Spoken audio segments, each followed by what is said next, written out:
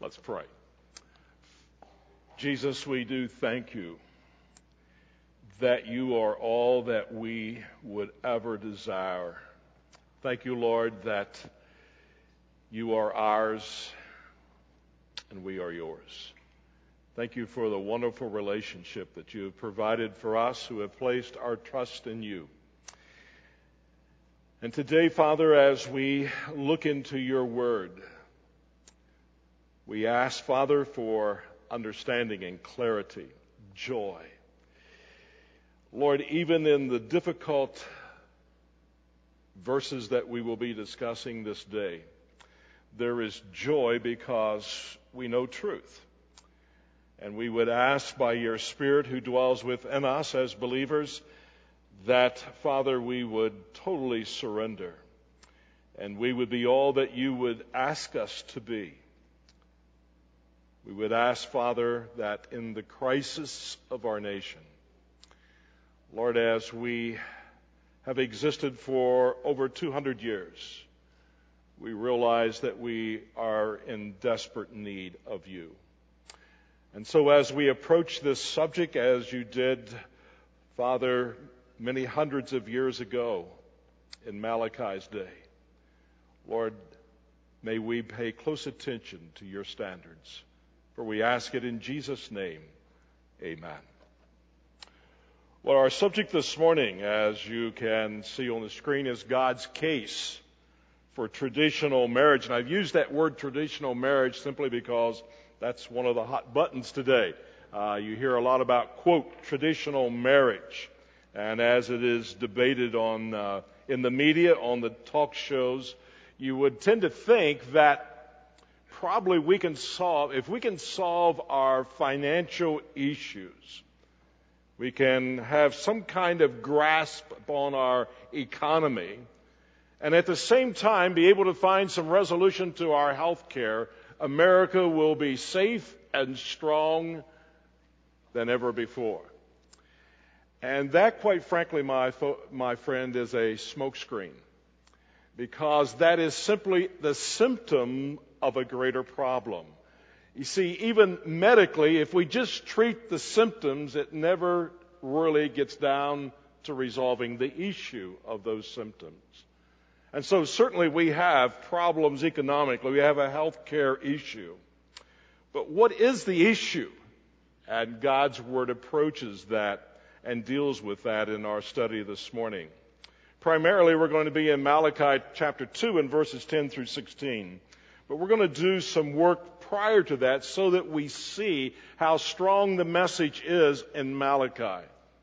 Traditional marriage is simply, at its very simplest form of definition, would simply be that it's a uniting of two people, one male, one female, united together in a relationship, a commitment for life. That's the simplicity of it. It really isn't defined by governments. It's not defined by society. It was defined long before there were societies and governments. Obviously, it was defined by God. Notice in Genesis chapter 1 and verses 27 through 28. God created man in his own image. In the image of God, he created him. Well, how did he create these first human beings? Male and what? Female, he created them. God blessed them, and God said to them, be faithful, or be fruitful, and multiply. At the very first understanding of marriage, God says something that our culture is seeking to take away from us. Now, there's many issues here, but one that I believe often we as believers overlook is that God created marriage, a male and a female, biologically designed to produce children. Let's not let that be eroded from our culture. The purpose, one of the great designs of God in marriage, is to produce godly offspring. And as we see, as we come to a more self-centered culture, we begin to say children are a problem. Children will take things away from us. We may not be able to satisfy all of our desires to have if we have too many children or if we have any children. And statistics show us today that more and more families are putting that off to the latter years, which is fine. That's a justifiable decision. But there are many who are saying, we don't want children. We're just going to tell you up front, we don't want them. I want to say very clearly this morning, biblically, that's a violation of why marriage exists. And we need to see that. And so we find here, he says, be fruitful and multiply and fill the earth and subdue it. Rule over the fish of the sea and over the birds of the sky and over every living thing that moves on the earth. Marriage then is between a man and a woman in an interpersonal unity. And this is where it comes to the fulfillment of God's design. It is in that interpersonal relationship which no other two people can have except in a marriage. It's very spatially designed of God. Notice in Genesis 2:24, for this reason then, a man shall leave his father and his mother. There shall be a new start, a new unity. So he is to leave his father and his mother and be joined to his wife, and they shall become one flesh. God designed it that way. It's not really debatable. God has said. Therefore, it is truth. Therefore, it is an absolute truth. And we can debate it for centuries. And we will continue, our culture will continue to deteriorate. Anytime you and I violate God's principles, God doesn't tell us and give us commands to debate them over. You don't do that in your home. You give your children instructions, and sometimes you say, like all of us, this is not debatable. We are mom and we are dad, and we have established this. We're not asking you whether you like it or you don't like it. We're not asking you to debate it. It's not debatable. I don't know how many times my father told me that, but it finally soaked in. There's no use talking about this. It's not debatable. I was about 16 probably when I first got that, after all those years. Slow learner, yes. So this unity is not only a physical unity, though. It is also a spiritual and emotional unity of really profound dimensions. A husband and wife joined together in a marriage are a people that God has joined together. I want to be careful how I say these things because we have some younger people in our midst, but I want to be direct. I want us to get this simply because our society debates this. And any time a society anywhere debates what God has established in creation, you're going to have symptoms that deteriorate a culture. No wonder we have economic problems. No wonder we have care problems of health. We have all the other social ills. Why? Because in every culture known in civilization, it always goes this way when we walk away from God himself. So we see a sexual union with someone other than one's own wife or husband is an offense to God. We're going to see this explicitly clear in Scripture. I'm not sure that I have always, as a Christian, even understood how offensive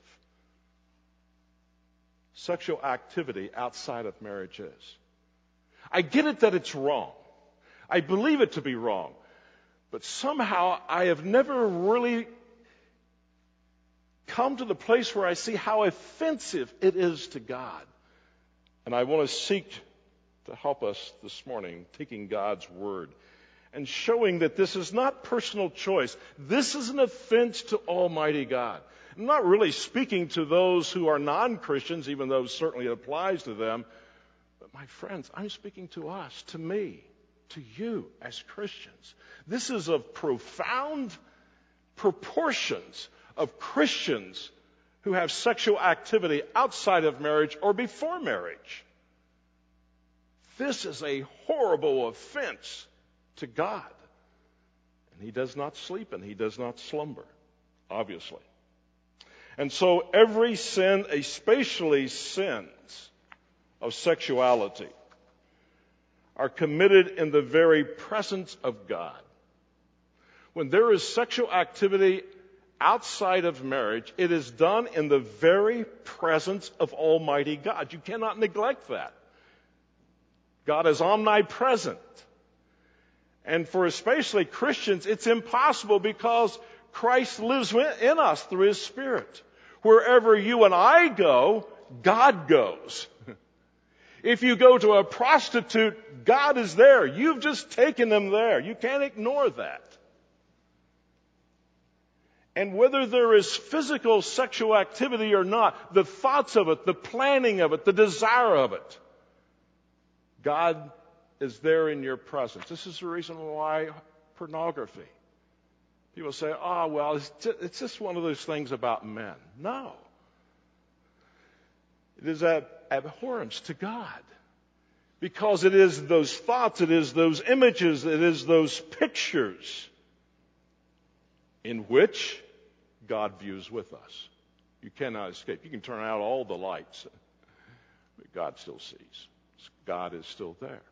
So we take a precious truth as believers that God's Spirit dwells within us and He'll never leave us nor forsake us. But I think I can avoid, I don't take that biblical principle when I'm thinking about sinful activity.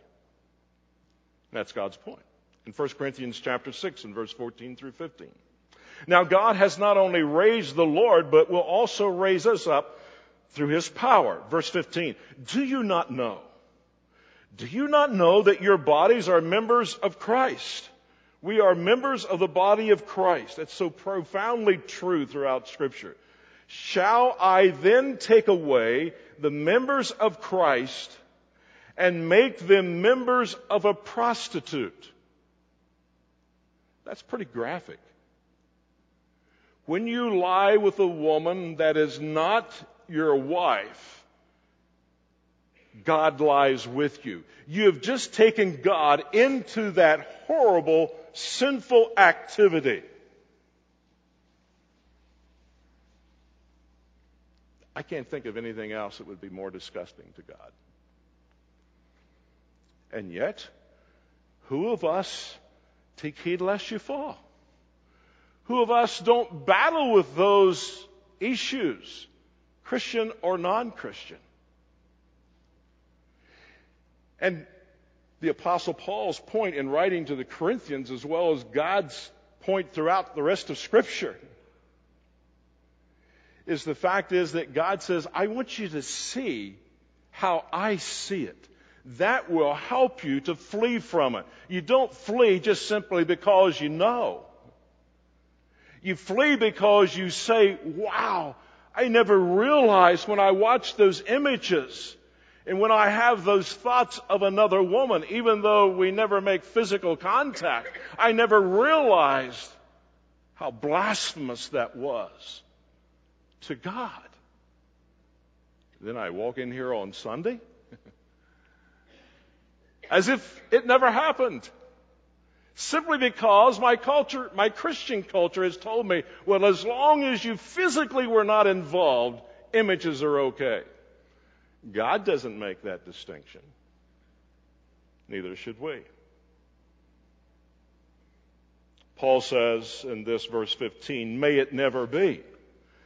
A Christian's body is God's temple. His Spirit dwells within us. Sexual sins involves Christ with a harlot. That's as plain as we can get. Who of us, as a born-again believer, would do that to Christ? How can I be so deceived to think that I can leave Christ someplace and go participate in this? And it's sin, yes, but it's not that bad because that's my choice, and I did it personally, and I didn't hurt anybody. That's a foolish statement by society because Christ just said it always hurts him. In Matthew chapter 19 and verses 3 through 6, as we read this morning, some Pharisees came to Jesus, testing him and asking, is it lawful for a man to divorce his wife for any reason at all? It was in Jewish culture in the time of that day, yes, for any reason. We have documentations in which men would divorce your wife simply because she didn't clean the dishes as you would like to have them cleaned. Why? What was the motivation for that? I will find any reason to get rid of you so I can go find another one. But I want to make it legal in Jewish culture because if I'm caught in adultery, I'm stoned. But I want to be with this other woman, so I will come up with these types of excuses. This is why Jesus makes it very clear what divorce is about here. It says in verse 4, and he answered and said, Have you not read the absolute truth of Scripture? Have you not listened to God? Have you not read that He, God, who created them from the beginning, made them male and female? It's the reason why liberal theologians want us to do away with the first 11 chapters of Genesis. Why? Because it gets you out of some tough problems. But it's there. All Scripture is inspired.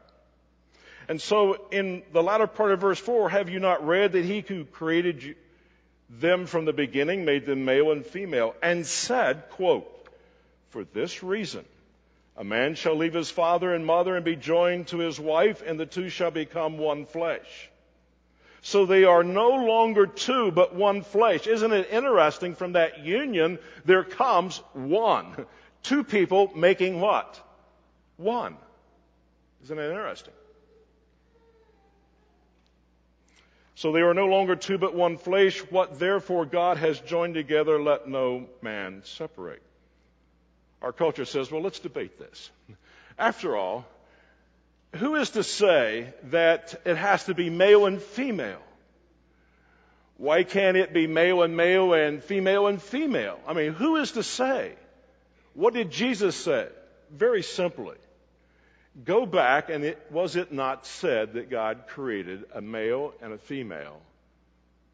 And that is a traditional marriage. Not because our culture says so, not because the church says so. It's because God said so. End of argument. Matthew 19, verse 7. They said to him, well, wow, Lord, that can't be true. Well, even Moses, Lord, you respect Moses. He commanded to give her a certificate of divorce and send her away. Yes, he did. Why? For the protection. Now listen, for those of you who don't believe God cares about women, He gave Moses permission to do that for the safety of the wife. And they say, if you're going to do this, then you're going to give her a writ of divorce because you're not going to be able to take her back. Because these guys were just wanting to have their women. And so when they got tired of the second one, they'd say, well, you know, it was probably a hasty decision. First one, will you come back? And God said in Deuteronomy chapter 24, no. The first one isn't coming back. I forbid it. And so this was a very gracious thing God did for their culture, even though it was totally wrong. But for the sake of the woman. You see, in the Jewish law in Jesus' day, Jewish women didn't have the right to divorce their husbands. Only husbands had the right to divorce their wives. Now, later on in the first century, in Rome's influence, then both were able to divorce each other, sadly to say. But we continue in verse 8. He said to them, because of your hardness, why did I do this? Why did I permit Moses? It wasn't because of your spirituality. It was because of your hardness of heart. Moses permitted you to divorce your wives, but from the beginning it has not been this way. So if a man divorces for any other reason than immorality that's been proven, God says, if you go marry another one, I tell you what, the courts may not recognize it, but one day when you stand before me, you have committed adultery. There it is.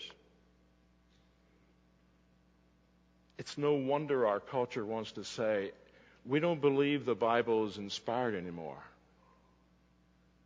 Why? Because it's a judgment against our culture. Verse 9, and I say to you, whoever divorces his wife except for immorality and marries another woman commits adultery. You say, but I didn't know that. And that can be true. You may be sitting here saying, I didn't know that. I listened to my culture and I thought it was okay. I didn't know that. What do I do? Am I condemned forever? No. But it does take repentance. And it does mean you go back and make things right. You can't divorce and go back, but you can have repentance towards God, and you can say to all of those involving the children as well, I am sorry, I was wrong. I ask for your forgiveness. That's God's principle always. You go back and you clean up the mess. I remember the first time I had the harsh reality of cleaning up a diaper with our first child. Sadly to say, it was such a mess, I never wanted to do that again. And my wife says, well, but this is a joint venture, okay? But that's the point. This is a mess. It is messy. We need to see it as messy. I am thankful for God's forgiveness. That God has provided a way through Christ. If the relationship of a man with his wife is like this, the disciples said, they were so entrenched in the Jewish understanding and thinking, they said, wow, if it's this limited, I'm not sure we want to be married. If this relationship of the man with his wife is like this, Jesus, it's better not to marry. No, there is something better. What is better is to marry and obey. Because that's the joy. The joy is in the obedience and rearing godly children. Now, God has permitted man and gives him the freedom to disobey. But never without consequences. Please remember that. Do people have the choice to wrongly divorce? Yes, but not without consequences. Romans 1:24 through 27. You see, we can't solve our economics. We can't solve our health care problems. We can't solve any societal problems. We can't resolve it. We can treat the symptoms. We can put millions of dollars in it, trillions of dollars. We can't resolve it till we come to God's remedy. An understanding of why it is occurring and what is the solution. Verse 24, Romans 1. Therefore God gave them over to the lusts of their hearts to impurity. This word for impurity here is the same word that is used in the New Testament, and also the Hebrew word, I understand, is quite similar to it, is looking at a decayed body.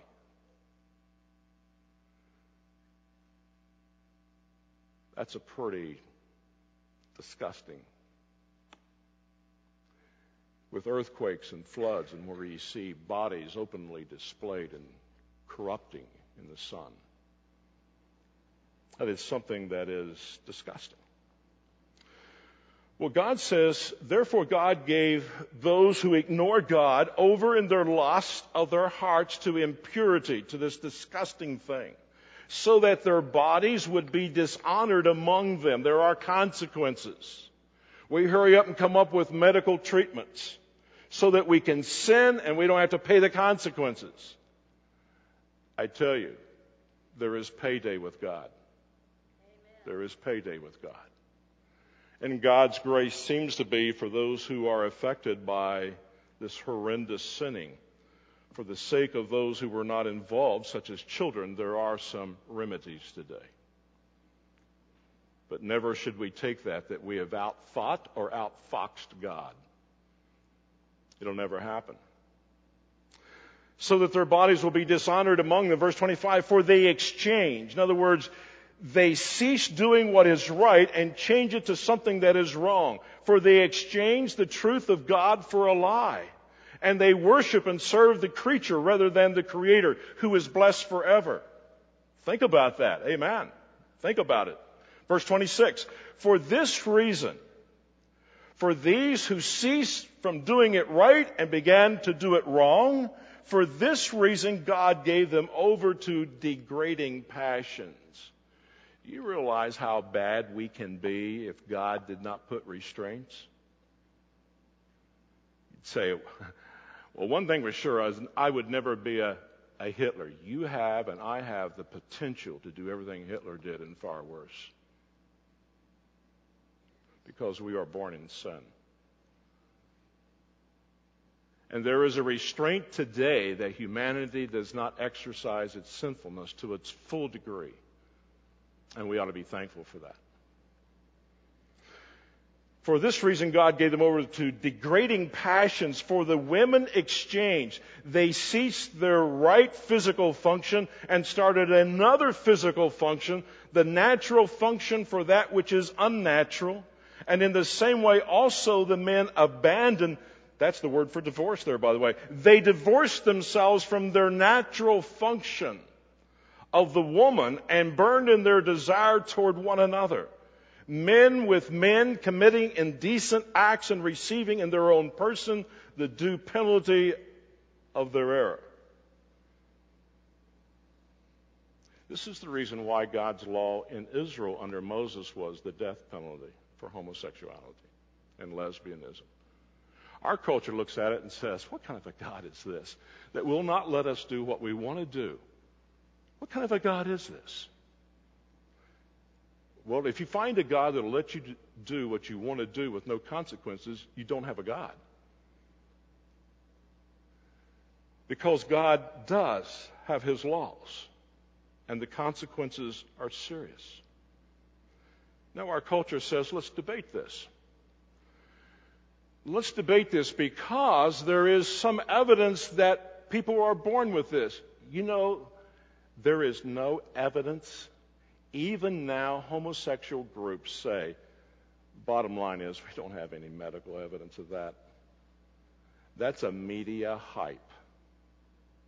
I listened to over 7 hours in the last 3 days of some of this that I'm delivering. I was appalled. It's not Christians saying this.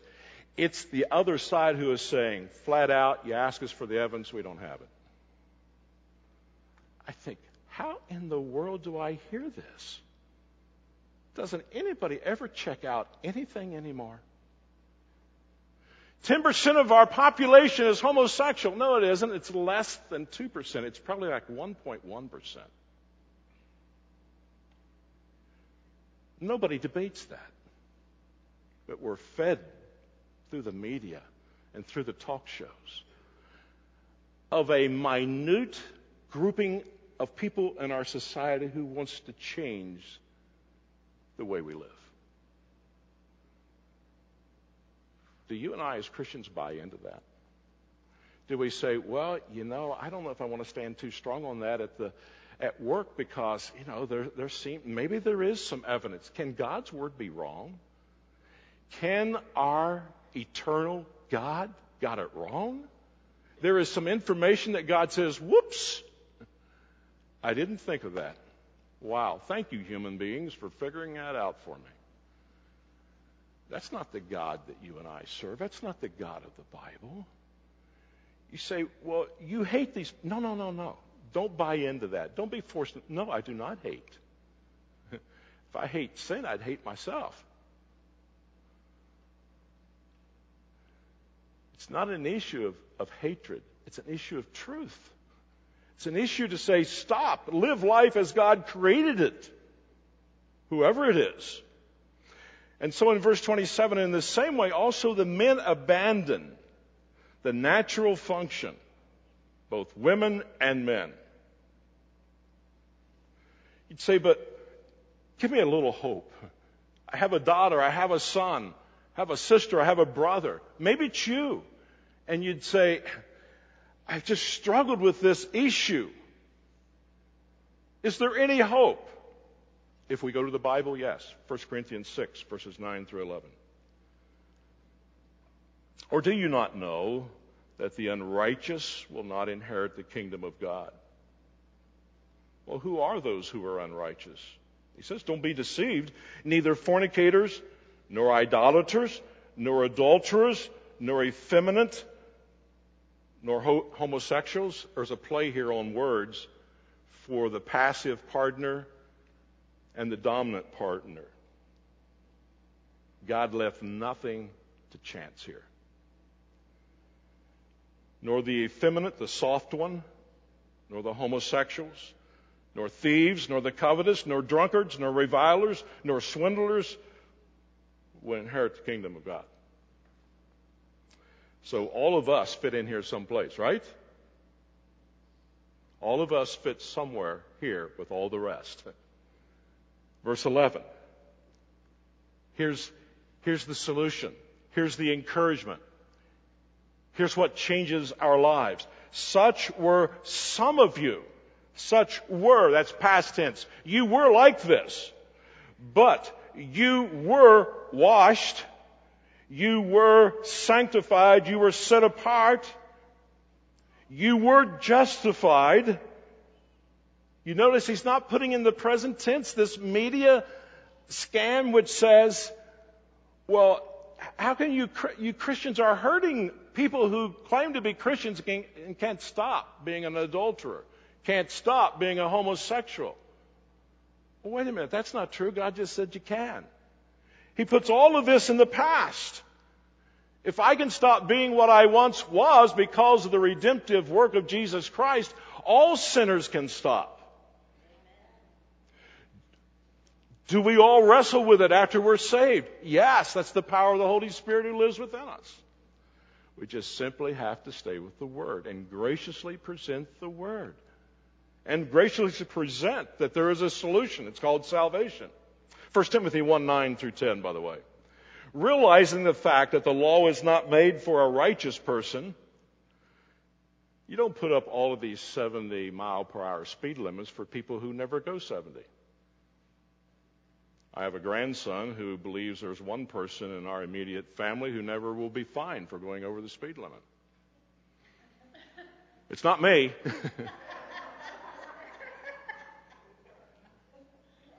Realizing that the fact is not made for a righteous person. Righteous people don't need laws. But for those who are lawless and rebellious, for the ungodly and sinners, for the unholy and profane, for those who kill their fathers or mothers, for murderers or immoral people and homosexuals and kidnappers and liars and perjurers, and whatever else is contrary to what? And all of that leads up to these last two words. What is it? Healthy teaching, sound teaching, truth. There it is. Just present what? Truth. Present it, live it. In Malachi's day, the Israelites who had returned, as we talked last Sunday, were now discouraged. The prophets had said, if you'll come back and set up the temple and you start your sacrificial system, build up the city walls, the Messiah will come. And that is true. But the people in Malachi's day, I want it now. I want it now. And if I don't have it now, I'm going to be disappointed in God, which brings horrendous problems. The Messiah will come. But the prophets didn't say now. And so they got discouraged. Decades had passed. Probably at least 100 years by the time Malachi comes on the scene. And they are discouraged. The big point, I think, for us to remember today is when you are disappointed with God, whatever your issue, whatever my issue is, in which we are disappointed with God, I tell you, you will sin against Him in your thoughts and actions. When you start and say, I am disappointed with God because I did not get what I thought I... Now, you may not say that to anyone, but inside, you and I have been at the place where we say, I'm disappointed with God. I just don't think He treated me right. We've all been there, at least once. And that slides you right in to sin, even greater. Because now, with that on my mind, I will continue to sin in thought, and thoughts become what? Actions. Now, with the time left, there are two major problems in the society in Malachi's day. By the way, they're the very same problems we have today. And God has His prophet to address them with these people who are disappointed and discouraged and don't know what to do. The first one is mixed marriages. The second one is divorces that are not biblical. And I only know of one reason that you can have a biblical divorce, and you don't have to have that one. Now, let me just clarify. In the state of West Virginia, the laws are written where whether you want a divorce or not, your spouse may force it upon you. We understand that. The position is that we never agreed to it. Why? Because God said so. That's the reason. Now, in Malachi chapter 2, verse 10, let's talk about what God believes about a faithful person who trusts in the God of heaven, desires to marry someone who does not and is not faithful to God. Verse 10. Do we not all have one Father?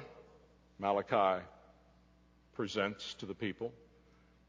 Do we not have one Father? Did not God create the human race? Has not one God created us? You'd say, is that a repeat? No, it isn't. The first one is he not the Father of all creation? Did not God create us all? And secondly, did not God choose us Israelites to be a special vessel unto him? Answer is what? Yes. Why do we deal treacherously? Why do we betray each other against his brother? Why do we act treacherously towards one another? So as to profane, we violate the covenant of our fathers. Our fathers made a covenant. The Lord made a covenant with our fathers, and our fathers agreed so that Israel would be preserved to be a separate nation and produce godly descendants. Why do you violate that? If you violate that promise of God, our culture will deteriorate and we will not produce godly children and we will not be godly people. Did that ever happen? You have 1,000 years from 1485 BC all the way down to Malachi's day is 1,000 years. And you see nothing but a sweeping history of people who say thumbs up to God, and the sense is get out of our life. To the place where God left none in their land to be a light to the world. That broke God's heart. God is our Father because he has created us. He is our Father because he has chosen us as believers as well. Unfaithfulness then to this one God will affect my relationship with everybody. I would be insane to think that I can offend God and have a right relationship with anybody else. It's impossible. Verse 11, Judah has dealt treacherously. Judah has betrayed their God and their fellow man. And an abomination. It is disgust. The word is it's repulsive. It's disgusting. Maybe this will help us so that we don't put ourselves out and say, oh no, I would never be that way before God. In Proverbs 6, he gives 7 things that's a disgusting to God. It's an abomination to him. Remember what some of them are? Pride. Help me out. Pride. Lying. What else? Acts of violence and a desire for acts of violence. There's 6 of them. And then he mentions the 7th one. Those who cause discord. Those who tell half-truths. Those who set their own agenda. Those who say it so people will be suspicious of what truth is. These are not small sins. God says this is an abomination. So as Judah dealt treacherously and an abomination thing has been committed in Israel and in Jerusalem, for Judah has profaned, it has violated the dwelling place of the Lord which he loves. He was saying, how can you guys, how can you women go marry somebody of another nation and then come with a smile, with a lamb on your shoulder, and you sacrifice it and worship God? This is an abomination. How can you ever expect a society to survive this? Historically, we've never known one to do that. I don't think America will be an exception, do you? And we're on a fast track because we're dealing with symptoms, and we think we're solving something. It's amazing how we can make laws about economics and laws about health care, and we scrap the laws about morality. It's unbelievable from our standpoint as Bible believers. Well, watch what he says here. So Judah has profaned the sanctuary, the dwelling place of the Lord, which he loves. Because in the Old Testament, this is where God's presence was. You see, today he lives within us. But in the Old Testament, he lived in the sanctuary. His presence was there. And he says, and has married the daughter of a foreign god. Verse 12, as for the man who does this, listen to what God says. And as for a man who does this, marries a non-Israelite, may the Lord cut off, the word is banish, from the tents of Jacob everyone who awaits and answers. That was just a proverbial expression stating that no one would be left. God says, do you think not I will banish you from this nation? Or who presents an offering to the Lord of hosts. How can we continue to be in our sins and come and sing worship songs and delight in the Lord?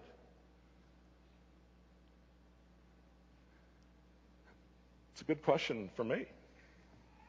It's a good question for all of us. So, God said in the law of Deuteronomy, you are not to marry the daughters or sons or have your sons or daughters marry anyone who is not an Israelite. That's forbidden. I will banish you.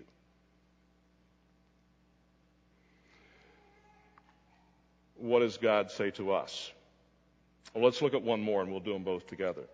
Not only is it an abomination about mixed marriages, and I'm sure you can draw the parallel to that is what happens when a saved son, saved daughter gets infatuated with an unsaved person.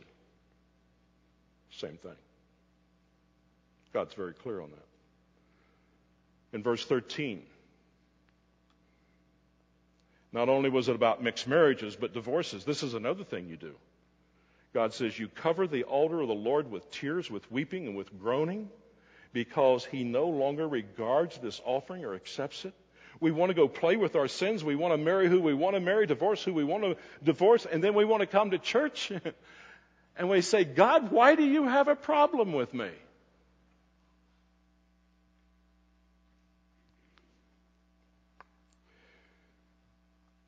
One's divorced in order to marry another, and then they were upset that God wouldn't accept their sacrifices and give them the blessing.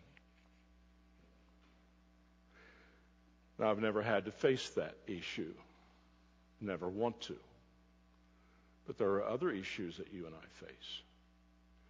God says, Don, how can you do what you want to do in your fleshly desires, and then you want me to bless the ministry? You ever do that with God? I want to do it my way. I can handle this. I've thought this through. I have set, I don't know how many, but down through the years, cautioning young men and women, please don't do this. Your parents have warned you. Your parents are brokenhearted. Oh, but Pastor, I love him so much. To love somebody that God says is forbidden, you've missed the point. You don't love. You may have an emotion. You may have some sexual hormones going, but you don't love. It's impossible. Now, if that's not enough, it gets worse. Verse 14. Yet you say, for what reason? God, why would you restrain the blessings from us? Because the Lord has been a witness between you and the wife of your youth, against whom you have dealt treacherously. You have betrayed her and your God. This is the reason why somebody the other day said, I have noticed you only get red in the face over certain issues. That's not always good. But I do get red in the face when people say, I understand what God says. I understand He doesn't like it. But God and I have talked it over, and God says it's okay. That just absolutely blows me away. Wow, a private conversation with God in which we can take our pen and wipe it out of Scripture. What would be left in a week if we all did that? But you, and here's the other one, you don't understand my situation, and I don't. I've admitted that to many. I don't. But God did long before He wrote this, because God knows all things. So I guess your excuse doesn't work. Or my excuse. Verse 15. But not one has done so who has a remnant of the Spirit. This verse 15 is an overwhelmingly difficult verse. Even the experts, which I'm not, admit that up front. So let me give you my best shot after reading I don't know how many different alternatives. But not one has done so who has a remnant of the Spirit. And what did that one do while he was seeking a godly offspring? Take heed then to your spirit, and let no one deal treacherously against the wife of your youth. You say, okay, why is that so difficult? I really don't know. But I do know it's at least means this: I shouldn't deal treacherously with Anita. I got that. And for right now, that's a lot. I got that. Don't deal treacherously with your wife. Don't be a deceit. Don't deceitfully treat your wife wrongly. Take heed then to your spirit, and let no one deal treacherously against the wife of your youth. Verse 16, for I hate in the sense of a shunning of relationship. I hate, God says, divorce.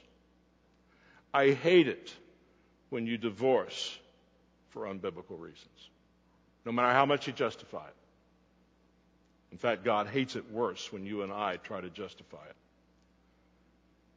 Says the Lord, the God of Israel. So he makes very clear who's talking here. And him who covers his garment with wrong. In the Old Testament, there was a tradition. The fact is, the woman that you desired to marry, you would throw a spread over her body, and that was symbolic of, I come into a covenant relationship with you to protect you. He says to these guys, you throw it upon them, and it is a blanket of violence. It is a blanket of violence. For I hate divorce, says the Lord, the God of Israel, and him who covers his garment with wrong, says the Lord of hosts. So take heed to your spirit, that you do not deal treacherously. Proverbs says, right living exalts a nation.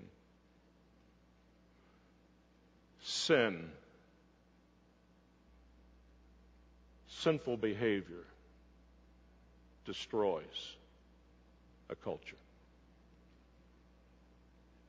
We weep for America.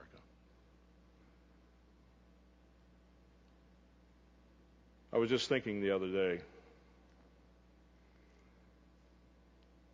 a roommate of mine at the university that I attended is now a Supreme Court judge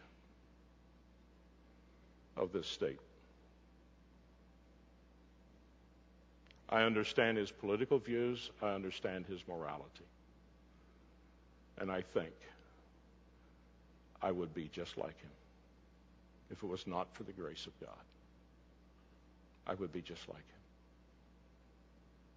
I care for his soul, but I am horrified to believe that there are men and women in high places, not only in our states, but in our government, who make these laws and justify them as the law of the land.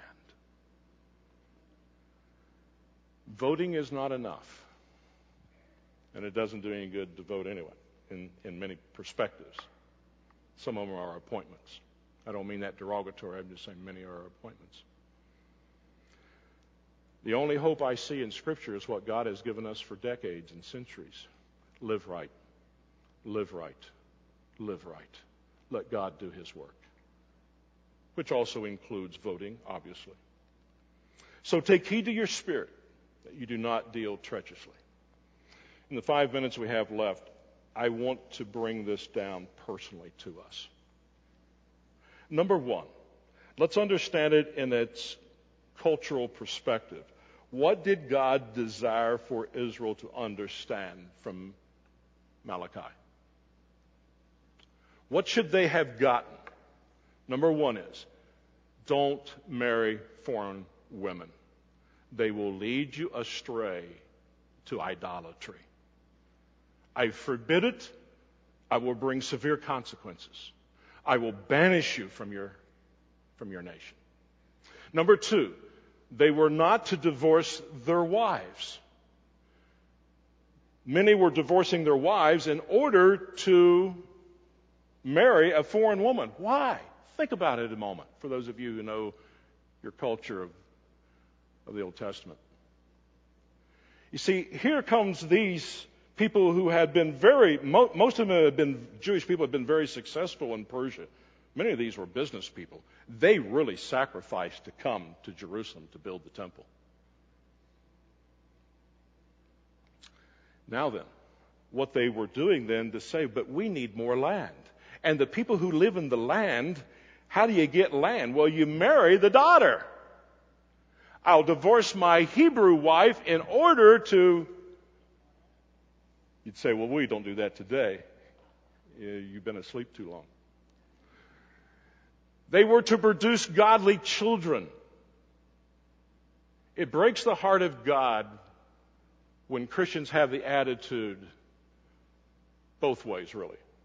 Some people, because of the physical condition, cannot have children. We understand that.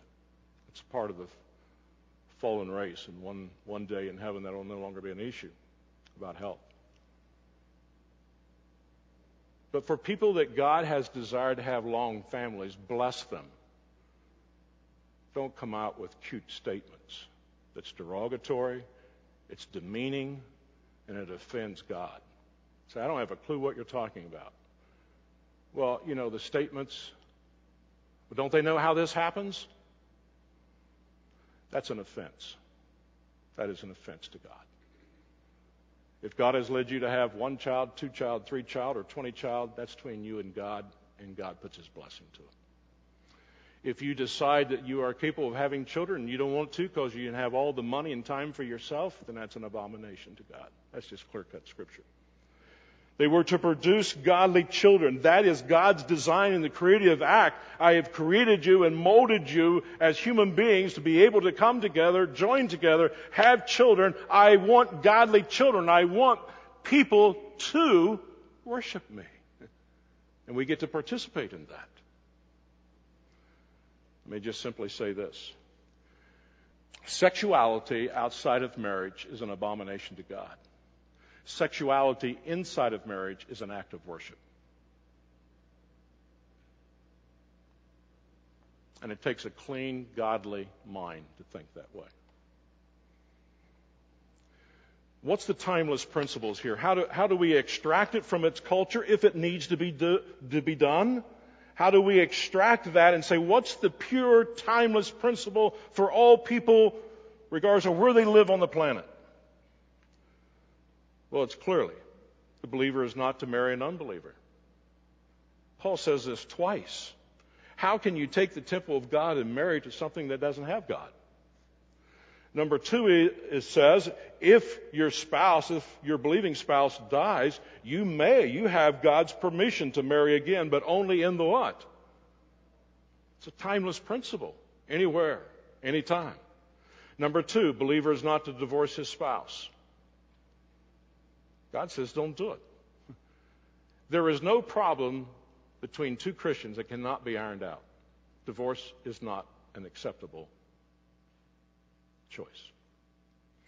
Marriages have a responsibility to bear godly children. It's one thing to bear children. Any man can do that. It takes a real man to rear godly children with his wife. There's a huge difference. And the timeless principle that God has, is, and will always hate divorce because it violates God's principle. You know, last summer, I don't know what, I was doing something downstairs. I know I'd run out of wood, and I was trying to put some things together, and I found a little piece of wood, and I said, oh, this will work. The only problem is it was glued together, and it was nailed together. But it was the exact size I needed. So, cheapo me, you know, I'm not going to go to Lowe's. I'll get my crowbar out, and I will pry these boards apart. You know, it was interesting. When I pried them eventually apart, something was missing in both.